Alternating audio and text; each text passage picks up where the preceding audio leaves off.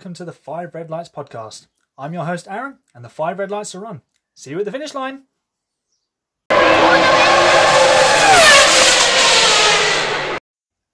Welcome along everyone to this week's 5 Red Lights podcast. Thank you for choosing to listen. Before we dive into this week's episode, I just wanted to let you know about our social media accounts. On Twitter, we are at 5_red_lights. And on Instagram, we are 5 Red Lights. So check them out, give them a follow. It'd be very much appreciated. And check out our website, 5redlightspodcast.wixsite.com/5RL podcast. It's been a busy week in the Formula One world, with lots of news being announced pretty quickly, actually, all sort of one after the other. So let's get cracking. The first 8 races of the season have been announced. So this is the revised calendar because of the COVID-19 pandemic. And as Formula One announced a little while ago, they were aiming to start the season in Austria on the 5th of July, and that has been confirmed. So we're going to have the Austrian Grand Prix on July the 5th, followed by the Steiermark Grand Prix on July the 12th, which will be held in Austria at the Red Bull Ring as well. A week later, we'll be heading for Budapest in Hungary for the Hungarian Grand Prix on July the 19th. So there's a triple header to begin the season. Very exciting. Lots of racing to catch up on. So we're just going to gorge ourselves 3 Sundays in a row. Sit yourselves down with your telly on and your roast dinner on your lap and don't move for several hours. That's my plan at least. So why the Steiermark Grand Prix? Basically, the region of Austria where the Red Bull Ring is located is Steiermark. So that makes a bit of sense, actually. That's the first 3 rounds, and then rounds 4 and 5 will be held at Silverstone. So the British Grand Prix will be on the 2nd of August, followed by the Emirates Formula One 70th anniversary Grand Prix, which I think is quite cool. I'm going to come back to that in a moment. And then they're a double header, and then there's a week after that, the trip to Spain for the Spanish Grand Prix on the 16th of August. So there's a triple header followed by a week's break, followed by a second triple header, and then there's another week off before a double header in Belgium and Italy. The Belgian Grand Prix on the 30th of August and the Italian Grand Prix on the 6th of September, which are the original dates that they were supposed to be held on. So who does this opening favour? Because generally you look at the calendar and you go, well, it's Australia, then it's Bahrain, and then it's China, and they all have their own quirks, but they don't always necessarily favour one team directly over another. Usually you can almost count on Mercedes to be at the front with Red Bull and Ferrari pretty hot on their heels, but this way it changes that concept completely, because the last 2 years in Austria have been dominated by Red Bull and Max Verstappen, who's won the last 2 races there. Obviously last year he had a bit of a wretched start, dropped down to 7th or 8th, maybe even 9th on the first lap, and came back through to biff Charles Leclerc out of the way and win the race. So on paper it favours them, but then what will Mercedes do and what will Ferrari do in terms of setting up their cars? They might change the way they're running their car with the cooling or something to compensate for this. But we'll just have to wait and see. You know, everyone is going to be playing catch up, and obviously by this point at Austria, there's a lot of development has gone into the cars normally, but this year there won't have been any development done from testing. So they're going in with a car they tested 3 months ago onto a track that is pretty unique in the fact that it's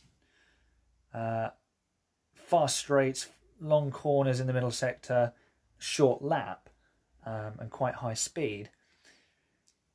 Whereas they would have normally started at a more street circuit styled Melbourne.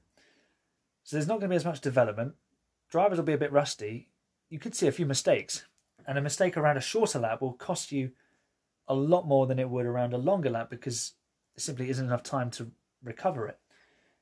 So that'll be interesting. And even if Verstappen does win the first race and Red Bull walk away with that, don't expect it to be repeated the week after. I think teams will learn. You're going to have this fascinating situation, I think, where teams learn from the previous weekend and then they get an opportunity to put that learning and that knowledge directly back into the car at the same circuit. Okay, the weather might change. 1 week it could be pouring with rain, and then the next week it could be blazing sunshine and 30-degree heat.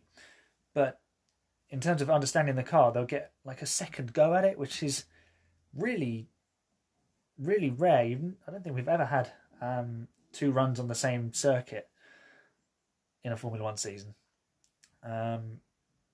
So that'll be interesting. So if Ferrari make a complete pig's ear of the first week at one track, then they've got a chance to make amends the week after. Could be interesting, and you might see a few drivers getting their elbows out a bit more on the second track, on the second race weekend, especially if they end up in the same place around the same drivers as they did the week before. So you might see a renewed battle, which will be quite interesting. The race at Budapest will be the race at Budapest. It'll be hot, it'll be sticky, it'll be without fans, obviously, and it could be Red Bulls to lose, but don't count out Mercedes and Lewis Hamilton, who's got an incredible record around Hungary. It's just unbelievable. That could be a real opportunity for Red Bull to put some distance between themselves and Mercedes early on. And if they do that, I'd still expect Mercedes to come back strong through the next 3, which are at Silverstone and Spain at Barcelona, where they do the testing before the season. So the point I wanted to make on the Formula One 70th anniversary Grand Prix, I think this is so cool because while the COVID-19 pandemic has been horrible for everyone to deal with, and it's not been fun all the time, for sure. It's opened up this lovely opportunity for Formula One to celebrate its 70th birthday with a specific race carrying its name.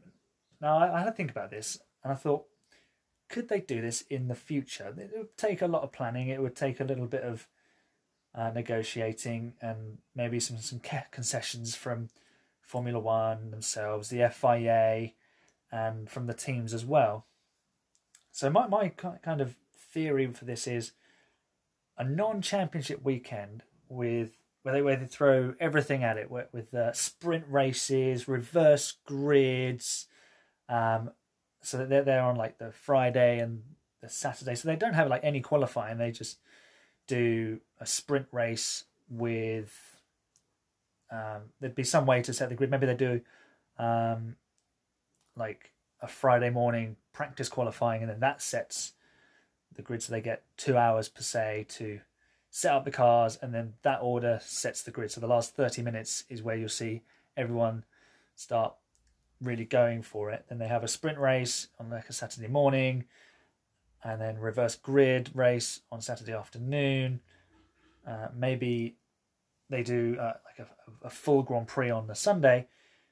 I just got on my notes here, an endurance style race.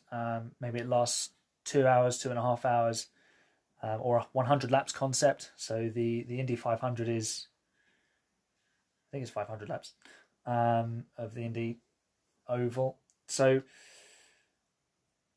all sorts of avenues that could be explored here. I'm not suggesting for a second that this is anything that's on F1's mind, especially at the moment. But let's see where it goes. It could get some legs. I would definitely enjoy seeing that. I think it would just be one of those events where they can just blow everything up and celebrate everything that is great about Formula One and do different things. And You could have legends come back and participate in old cars or something like that. Like with the esports, you got the race doing the Legends Trophy with the esports program and all sorts of stuff. It could be brilliant. So you've got the second. So that's the second race at Silverstone. You've obviously got the first one, which will be rounds 4 and 5 on the 2nd and 9th of August. Expect Mercedes to be strong there because predominantly an aero circuit combined with power, and Mercedes have set the benchmark there over the last few years. Obviously, Vettel got a win in 2018, but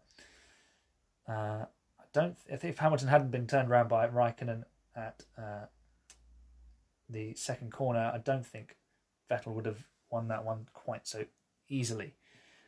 Spain will be the Spanish Grand Prix. It'll be tricky because of the amount of heat that is going to be around at that point. Obviously, we could be completely wrong about that, saying that now. It could pour down with rain like it did in 96.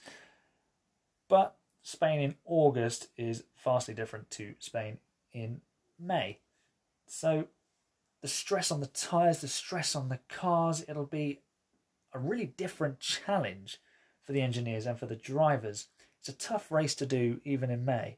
Remember back in 2017 where Hamilton's chasing down Vettel, and over the radio, but this was just after they'd brought in these new aero regs, he's puffing down the radio because he's out of breath. He's working so hard. We could hear all of that. It's going to be a real fitness challenge for the drivers. They're going to have to be in absolute peak condition and possibly even more to deal with that race. And it's a grueling circuit.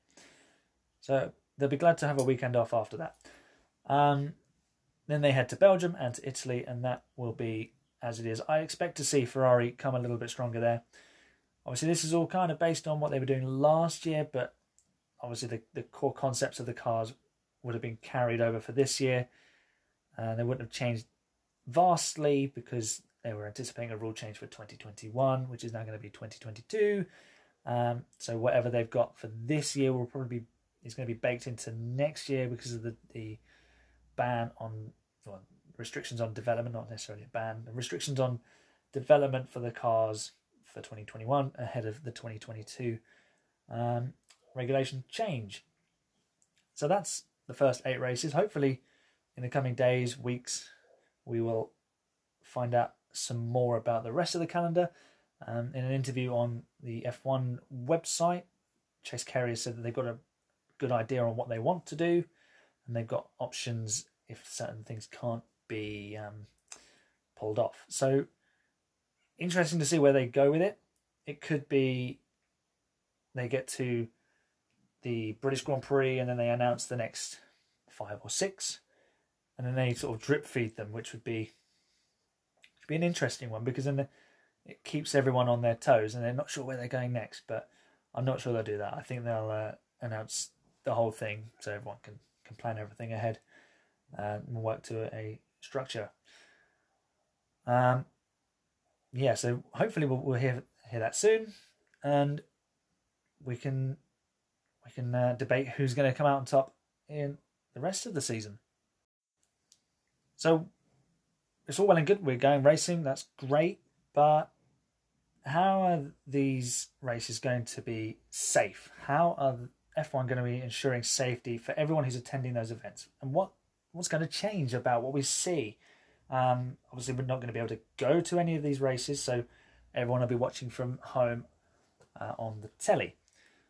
It'd be interesting to see whether they allow, how many of the media personnel they allow into the paddock, and whether they have to broadcast from a studio back in their own country or from outside the circuit itself. I remember back in the ITV days, they would have a studio sometimes at the circuit so you could see stuff going on behind. And if it was a flyaway and it was early in the morning, sometimes they'd have the studio back in London. So, that could be a way they go about it. But let's talk about what's going to happen at the racetrack itself. So there's going to be testing before and throughout the weekend with teams operating in bubbles. And F1 have said that there is capacity for extra testing should it be required, which is pretty much bang on in line with what other industries are doing. I know that schools in England are working this sort of style in terms of bubbling groups of children together, groups of people together, trying to limit the amount of people that people are coming into contact with, which is fine, and that works. That's fine. There's going to be privately sourced PPE, personal protective equipment, and hygiene materials that will be provided by the race promoter. And this is going to be for the local personnel to minimise any risk to infection. So if a marshal is required to assist a driver, they'll have everything they need to go and do that job safely, which, absolutely the right thing to do. And they need to make sure that this is all there. And if it's not, then really they have to get hold of it so the race can go ahead. Otherwise they can't have a race at all, because if one person is compromised, then there is no point racing, because it just undermines everything that they're trying to do and sends completely the wrong message.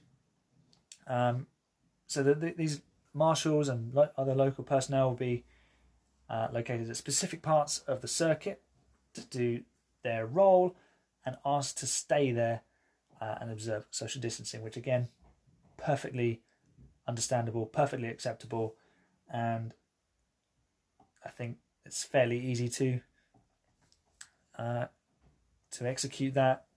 People just need to be a little bit more self-aware and take responsibility of that, which is nothing too strenuous to ask. Now, there's been a lot of talk about trialing different things for the second races, which is something I'm going to come on to my third point. I don't think the weekend will look too dissimilar to what we are accustomed to. So we should expect to see in Austria for the Austrian Grand Prix, Friday practice 1, practice 2, and then Saturday practice 3 in the morning before qualifying 1, qualifying 2, and qualifying 3 on Saturday afternoon, with the race on Sunday. Now there won't be as many interviews. They might be done over Zoom. They might be done privately and then broadcast globally. We'll have to wait and see on that. The grid before a race will definitely be a lot less busy. I don't think we'll see as much of the showy stuff. There won't be aeroplanes flying everywhere for the fans to look at, because they'll all be at home. So unless it wants to fly over most of Europe and Asia, I don't see that happening. We'll probably see a lot less driver interviews on the grid. So, you see the people on the news, they've got these really long microphones with the really long sticks with the microphones attached to the end. Doable, but they're going to have to navigate themselves in and out of all the mechanics, and that's not really going to be observing social distancing. So these impromptu, spontaneous interviews during the grid walks and when drivers are nipping to and from the grid between the pit lane, don't really anticipate seeing too many of them. But what about after the race? Let's be sensible. It's unlikely that all three drivers can be up on a podium together. Can't really be 2 meters apart there. So my guess is that we're only going to see the race winner going up there, if anybody at all. They'll go and receive their trophy in front of their own team, so perhaps one single bubble of the team will go. So you've got someone to present it to. Obviously, there's the whole passing the trophy over, so maybe the trophy will be set on a stand, then perhaps wiped down with something, and then they will be called forward to collect it themselves, which is fine. And then obviously the relevant social distancing measures will need to be adhered to.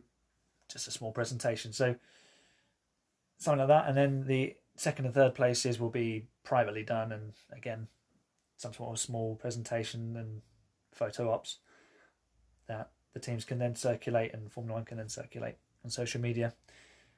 something like that, perhaps. We'll have to wait and see. We could be completely wrong. There might be nothing at all. They might just go, no, can't do it. So we'll wait and see on that. Wait and see. So I mentioned the ideas about trialing different things for the setup of the weekend, and there's been one that's been widely publicised, and that's reverse grids. Now, a lot of people are very pro reverse grids and think it will bring a lot to the sport. I come down on the bad idea side of the fence. I don't think it's a good thing to do this year. I think it would be, I guess, a great opportunity, but I don't think it would be sensible to start trialing it out when we're trying to fit in as many races as possible. I think it would really compromise the integrity of the World Championship, because you got one driver, two drivers being handicapped by starting on the back row of the grid because they've simply done the best job in the opening races or something. So, I kind of liken it to wet races, because the number of wet races you get in a season can significantly skew the direction of a World Championship, but the weather is completely out of anyone's control, for starters. And obviously you've got to have the car set up for driving well in the wet. And obviously if you see the weather radar and you gamble on a wet race in a dry qualifying session, you can qualify further back, but then if it rains you could be in a good position to make your way through the field. Whereas if you put yourself on pole, you could then slide back. But it's a real balancing act. Obviously, if you get it wrong, you can be completely handicapped. But that's kind of your own fault. That's your gamble. That's your choice as a team and as a driver. But then that doesn't ever take away from the fact that in the wet, driver feel and skill is rewarded. So you would still get a representative take from the championship of who was doing the best job that year. So, if let's say driver A, you've got four drivers A, B, C, and D. Drivers A, B, and C are best in dry weather, but driver D is a wet weather specialist. Driver D might get more points in the wet races, but then it's driver A is more than competent in the rain. Driver C hates it, can't generate heat in his tyres, whatever. You'd still get a picture for who was most able to drive the cars in the right way and deal with the situation that's presented in front of them, because even in a dry race, some things go wrong, bad pit stop, make a mistake, get stuck in traffic. I think reverse grids would be a bad idea, because they'd just take away any of that. You'd be sticking someone at the back for no reason, basically, because why should anyone be penalised for having done the best job? Which is a bit unfair. Look at every track. It has its own unique challenge. And there are some that you just can't have a take on. Let's think about it. If you do a reverse grid race at Monaco, whoever's got the worst car has got a slam dunk victory, which is great. You get a different winner, but is that how someone wants to win a race? Because they had the worst car, so they ended up getting pole position at a track where no one could overtake, and then they just led everybody home. Now this has been suggested by Christian Horner and the rest of the F1 teams, and not surprisingly, Mercedes have shot it down. Chase Carey has come out and said that F1 is not after gimmicks, and I think a reverse grid could be seen as gimmicky, because you're just switching it around for almost the sake of it. Reverse grids aren't anything new in motorsport, but I think Formula One can do better than that. They can do something cleverer than that that brings more to the show than a reverse grid, because if you're going to do a reverse grid, you might as well have sprinklers that come on at a completely random time as well, because then you start with the slowest car at the front, but then everyone gets lumbered with, oh my gosh, the sprinklers have come on, it's wet, get in here for some slicks, get in here to get off the slicks, and get in here for some wets. So it could be the sprinklers come on a little bit perhaps in one sector, maybe it could be completely random, it goes only one sector, and then it goes sector by sector, or they all come on at once and they only come on a little bit for a short time, or they come on a little bit for a long time. They come on like a hose pipe has exploded and it's just almost an ocean as you arrive at a corner. So if you want to go reverse grids, you've got to have something that can not negate it per se, but that can then sort of rebalance it if things don't seem to be working. So if you, like at Monaco, you could, or maybe at Budapest where it's tricky to overtake, you could have a reverse grid, but we're going to put the sprinklers on at some point. It's just going to be completely random. But both are a bit gimmicky, and they've both been suggested before, and there's a reason why neither of them have happened yet. So we'll wait and see on that. The suggestion has been of a reverse grid qualifying race on a Saturday as an experiment, and then that sets the grid for the main race on a Sunday. And this would happen at only the second race where there's two races at the same circuit, so like in Austria or at Silverstone. If they were going to do this as an experiment, it'd need to be a non-championship event for me, really, because you've got to, like I said, with the integrity of the championship, you can't affect the World Championship and try these different things. It's like with the elimination qualifying, they tried it and it clearly didn't work. It ruined the show, so they had no choice but to switch back after two races, because it was dreadful. It was awful. God, I wanted to gouge my eyes out after watching that. Now, how they would run this as a non-championship event is tricky, because, and it kind of feeds back almost to my point about the one-off race about the anniversary. So maybe in 2030, where they have 80 years. So this would cover that as well. So teams would perhaps be allowed to use an amount of new parts on the car. So they'd use their current cars, but they would use test parts. So as a non-championship event, they could say, well, Lewis, Valtteri, this is Mercedes talking, we don't want to risk the car. So we'll run an old engine and we'll run test parts and we'll do this, this and this. Would they be allowed a fresh engine? And who would cover that cost? So Williams, as a prime example, are in financial trouble. They have to buy an engine from Mercedes. So who's going to cover that cost? Because I think they're not cheap. They're several £1 million a pop, just for one engine. And obviously they've got to do two engines because they've got two cars. So who's going to cover that? Is that going to be Formula One covering that cost? Or is it going to be a sponsor coming in for the event to cover the cost of that for the smaller teams? So where they get a bigger chunk of that money to then give to that, or do the manufacturers give them one for free? Can't see that happening. But all things that can be considered. Not against trialing these sort of things, but you can't have them as championship events, because it would just look silly when you look back on the championship. You would end up having to put an asterisk next to it saying it was a bit of a test run. This guy won, but this guy in second would have won if we hadn't done reverse grids, because he had a car that would have been on pole and he'd have won the races. So it's a tough one, and I'm sure there's a way around it, but let's wait and see on that one. Put a pin in that. Let's pencil it in for a couple of years' time.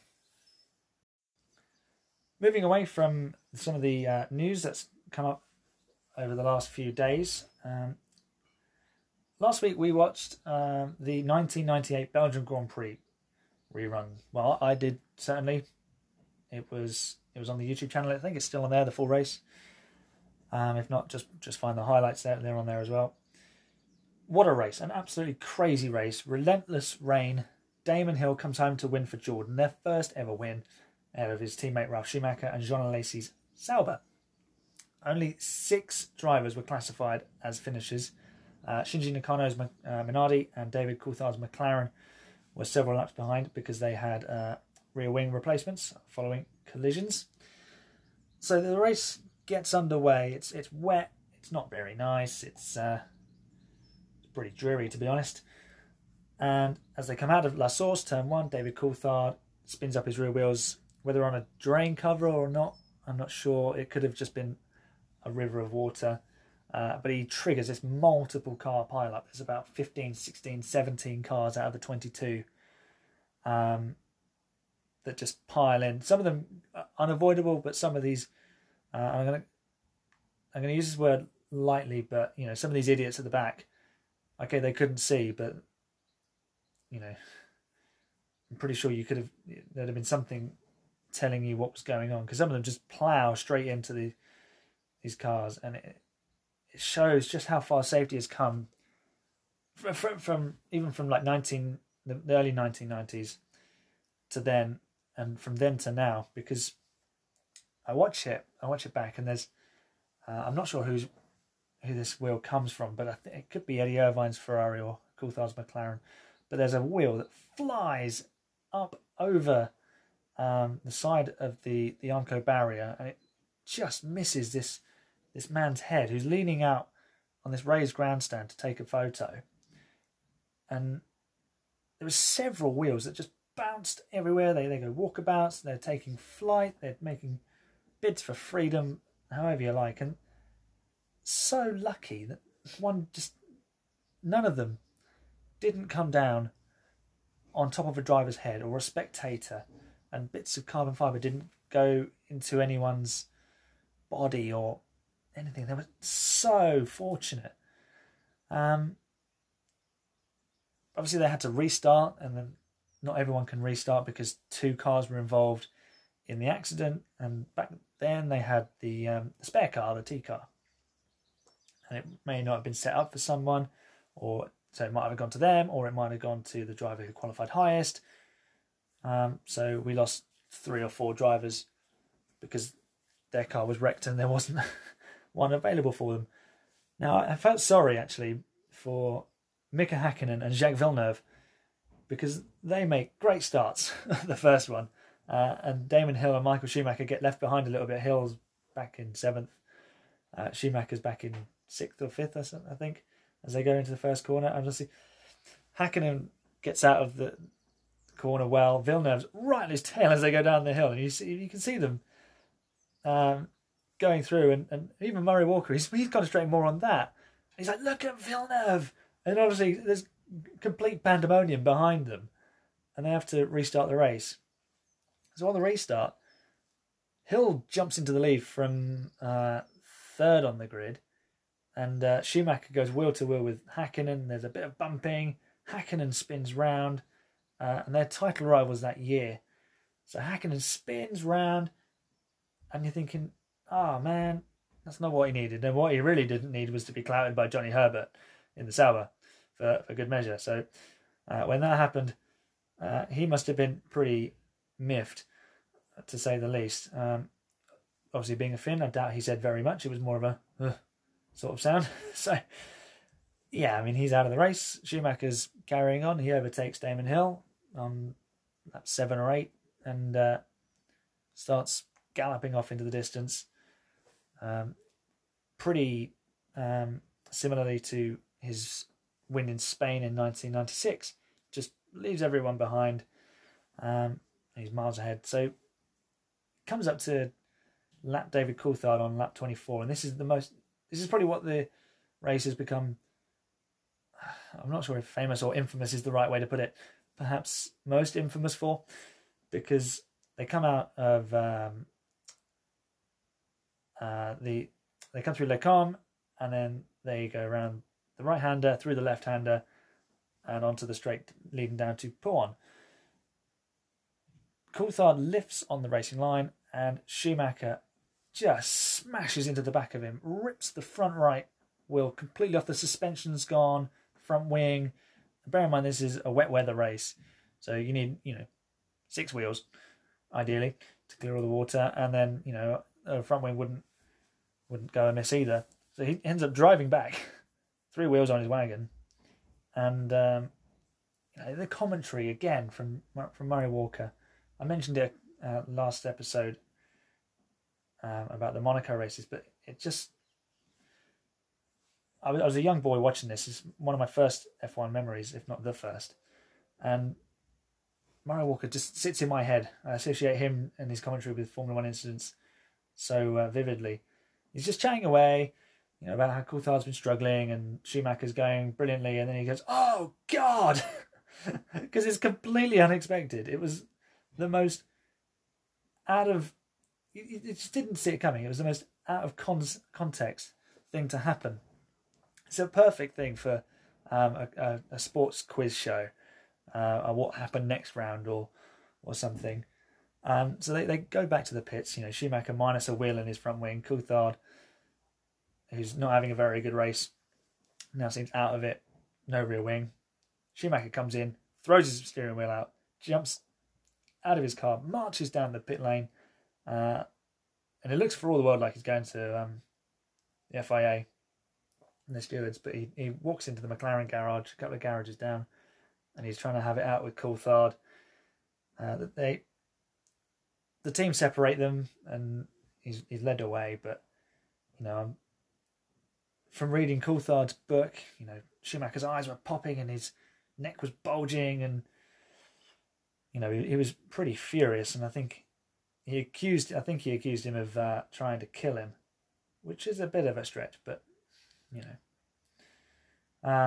Schumacher then also didn't admit to any wrongdoing because Coulthard, as Coulthard puts it, Schumacher drove into him. Although he did accept to Coulthard that he shouldn't have lifted on the racing line. But then, Schumacher should have been aware of that. But yeah, it's just one of those crazy incidents. It should happen a lot more than it really does because visibility in the rain is so tricky.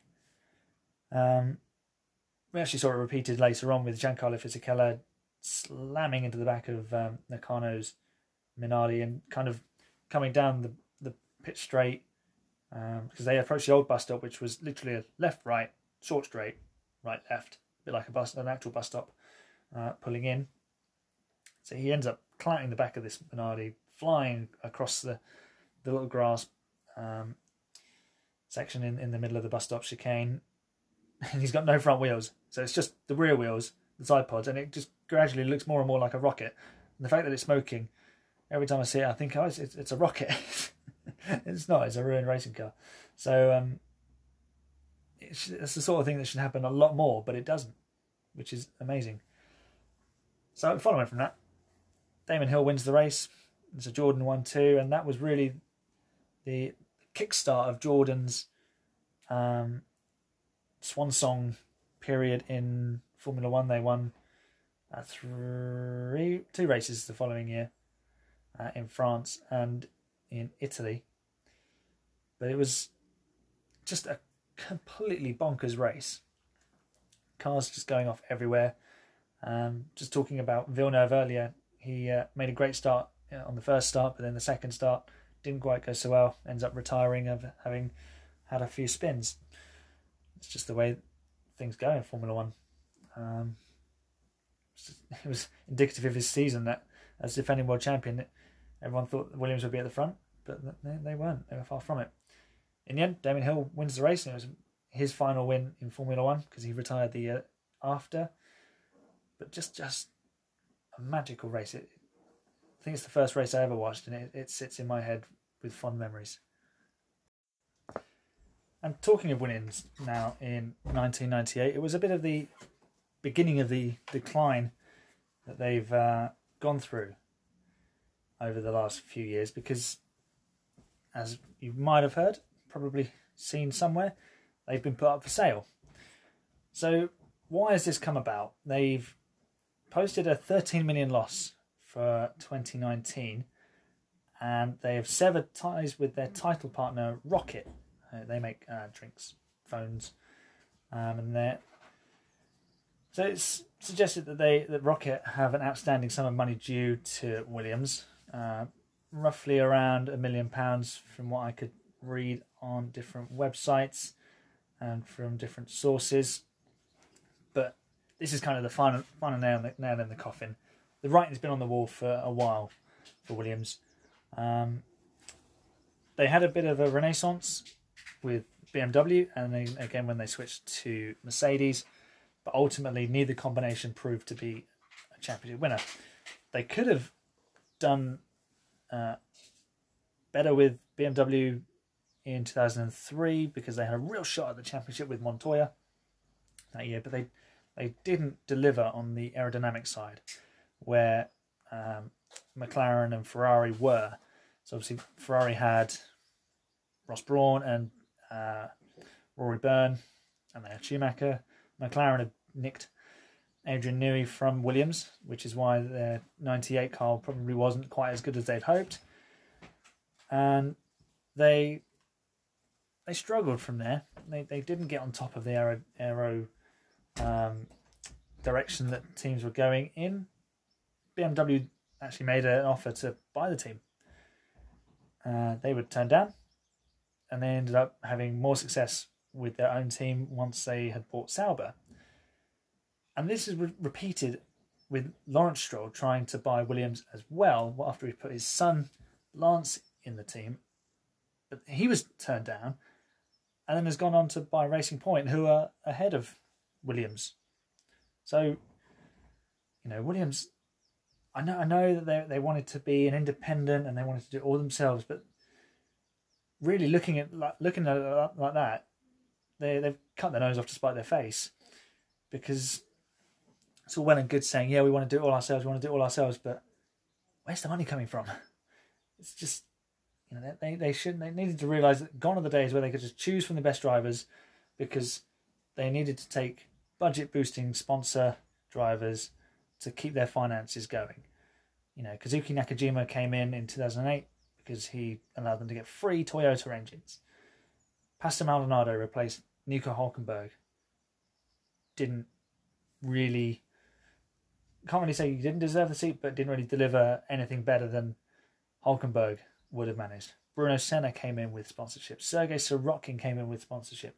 Lance Stroll came in, bagged a seat with help of some extra cash.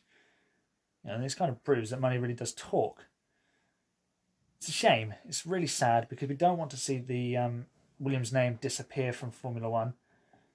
Hopefully it doesn't, and hopefully we can see some heavy investment through majority or minority stake in the team, even if it's bought outright. The name is retained somehow.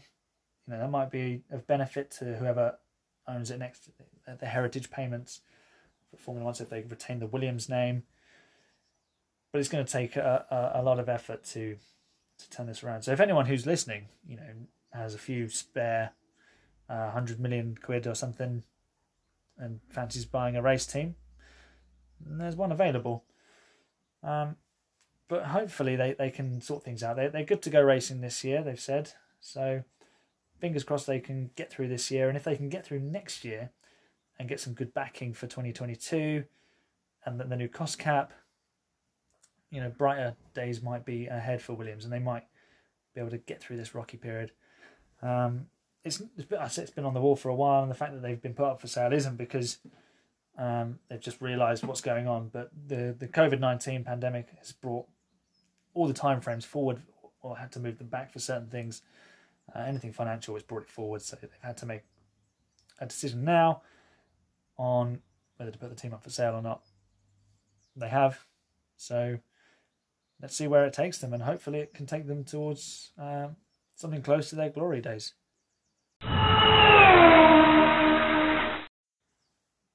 Alright, that's the end of the episode then, guys. Checkered flag has fallen on another recording session for me, and thanks for listening once again. If you can leave any feedback on your podcast suppliers, or tweet us, message us on Instagram, check out the website, as I said earlier, in the show. We'd love to hear from you. So stay safe. Let's not hope for racing now. Let's look forward to the first race in Austria, the 5th of July. It cannot come quick enough. It's like waiting for Christmas. See you in the next episode, guys. Stay safe. Bye.